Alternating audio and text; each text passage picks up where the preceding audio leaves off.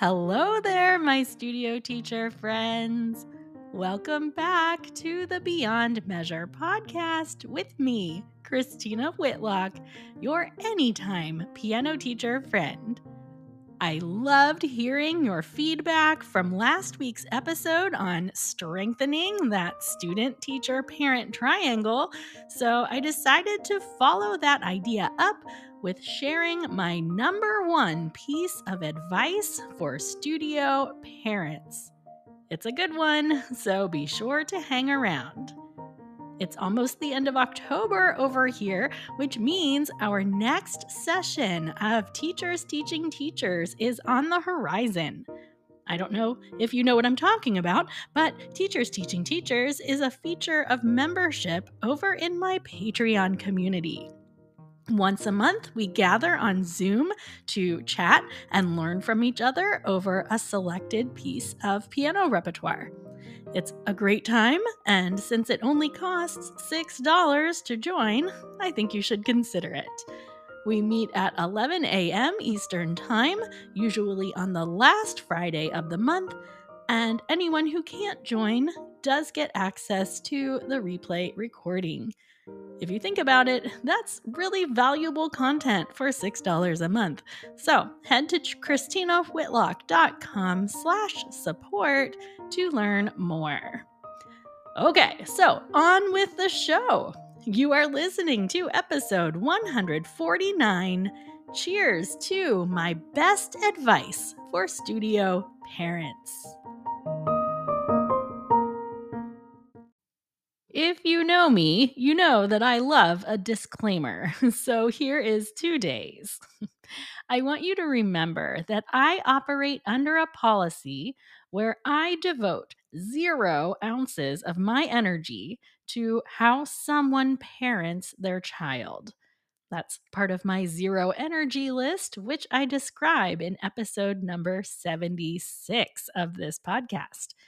That episode, by the way, is my top downloaded episode of all time. So clearly it's resonating with someone. So if you haven't listened to that or would like a refresher, I'll link it in the show notes. But I wanted to remind you of this because as we talk about offering parents advice today, I think it feels like a slippery slope into a conversation about all the ways we think our studio families are getting it wrong. That, as I've said before, is just not a good use of your energy. So instead, I just want to offer one helpful reminder that you can pass along to your studio families on occasion. Okay? All right. Disclaimer over. I read something on the internet years ago that really impacted how I thought about parents and piano lessons. And it has continued to resound in me as I raise children of my own. So, as I prepared for this episode, I went on a hunt for that short article I had read many years ago, and I found it in a post from 2014. The Fuller Youth Institute published a post called "The Only 6 Words Parents Need to Say to Their Kids About Sports or Any Performance." That's a long title, but you get it. The only 6 words parents need to say to their kids about sports or any performance. Intriguing, right? Well, this piece mentions a survey in which college athletes were asked about parent feedback. Most specifically, they were asked about what parents said that helped them feel good and enjoy what they were doing on the field. The responses across the board boiled down to one sentiment. Student athletes wanted to hear one thing more than anything else from their parents. Do you have a guess? It was this: "I love to watch you play." I love to watch you play. Those 6 words, according to these studied athletes, meant more than all of the advice and all of the pep talks and all of the deep parallels to other life lessons and all of the things that we do to talk to our students to make what they're doing in their endeavors more relevant, right? But what fostered their love for the game was that phrase, I love to watch you play. So, as I said, this idea has really stuck with me over the years, and it makes me reflect on all kinds of experiences I've had and those I've witnessed. We have all had students who finish a performance, and you can just tell that every fiber of their being is looking for approval from their parents, right? Sometimes you can see the wave of relief that comes over them when mom or dad give a glance of approval. Of course, I've also seen students meet a parent's glance clearly not receiving the reaction they were hoping for, and that's pretty soul crushing as well. I say this because as a parent, I can testify that we try hard to say and do all the right things. I mean, you know me enough by now that if I'm this committed to cheerleading the music teaching profession, just imagine how over the top I can be with my own children. It's a lot. But this idea of the most powerful thing I can say to them being, I love to watch you play, wow, that's humbling. It's easy, actually. It's not particularly profound. It involves no convoluted analogies. It gives no pressure for the child to change or to grow. It doesn't diminish their feelings or suggest that they should feel some other kind of way. It's just the simple truth. I love to watch you play. Or in our music teacher case, I love to hear you play. Or I love to listen to you play. I love to see you on that stage. I love to see you doing something that you love. Ah, it's all so good, friends. And for the record, we shouldn't limit these magic words to parents. Do you say these words to your students? Do you tell your students that you love to listen to them play? I know I'm a lot better at telling my students like that I'm glad to see them when they show up for their lesson. I know that I create a warm, welcoming musical environment which plays a large part in the fact that my students actually enjoy coming to their lessons. So, what I want to do better is to infuse that same kind of encouragement into the actual music that they are creating with me.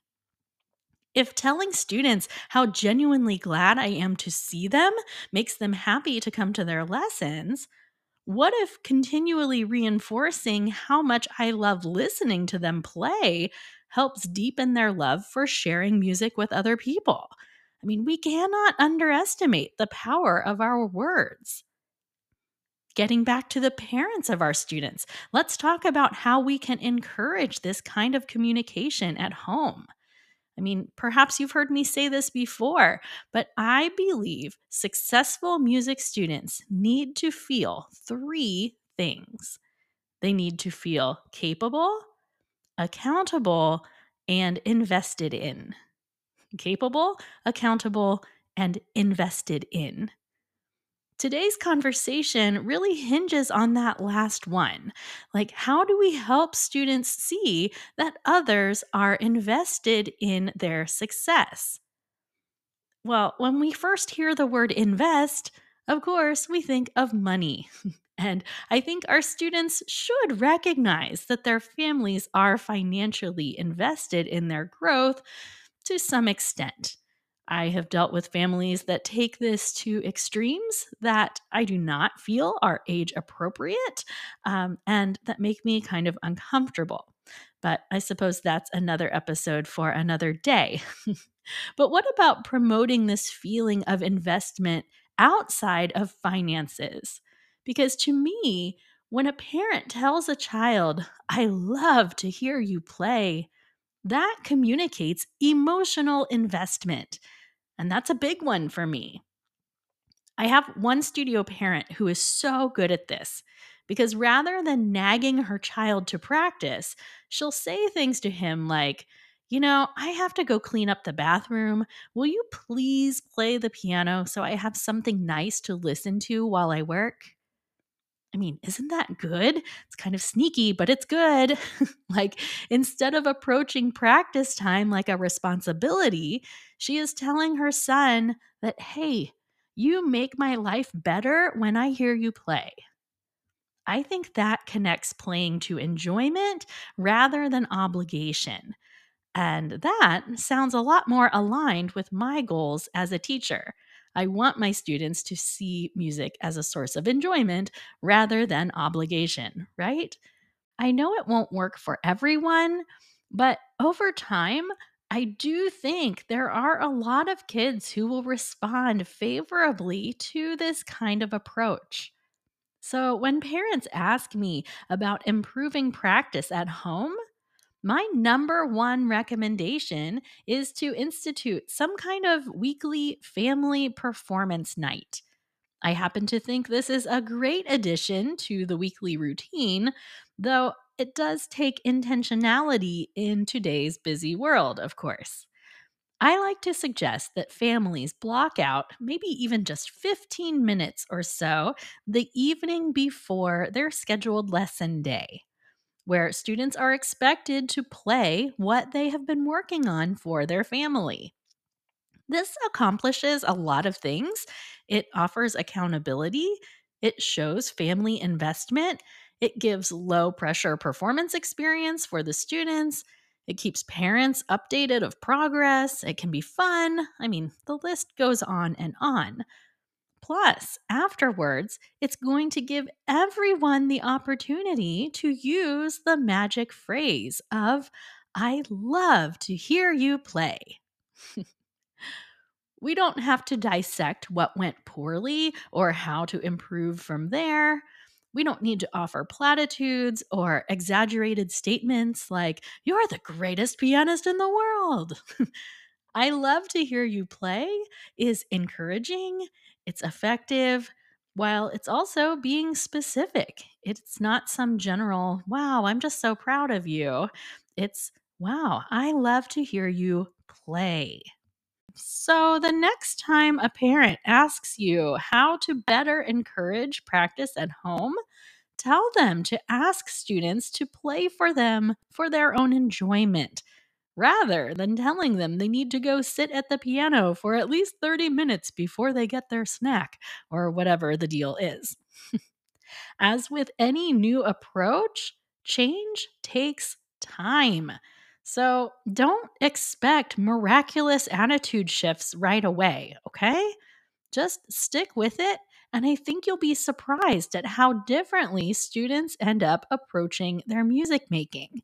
We're going to have to remind parents about this mindset and encourage them to keep trying it at home, even if it doesn't happen right away. Okay, friends, let's take a moment and celebrate with a toast to us.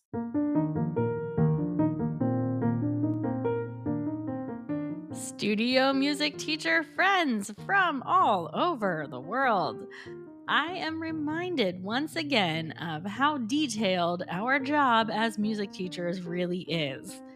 Not only do we spend our time researching the best teaching methods, we also spend immeasurable hours thinking of ways to better engage our students and their families and our communities. It's not for the faint of heart, but the mission is worth it.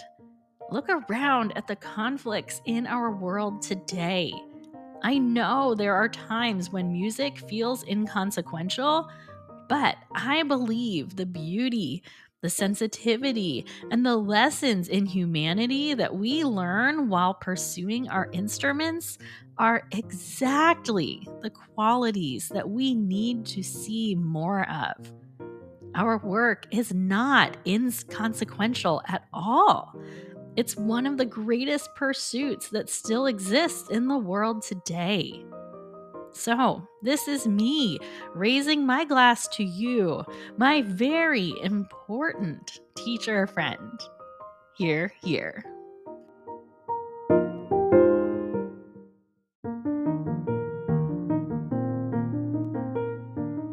Thanks for hanging out with me today for episode 149. I hope it has inspired you to offer advice to studio parents in a new way. And if nothing else, to put those 6 magical words to use. I love to watch you play. Be sure to come hang out with me on Instagram and Facebook at Beyond Measure Podcast. You can find a transcript of today's episode, related episodes, and more in the show notes for today's show at ChristinaWhitlock.com/episode 149. Until next week, my friends, onward and upward to helping our students see the joy that they inspire in the world around them. I'll talk with you soon.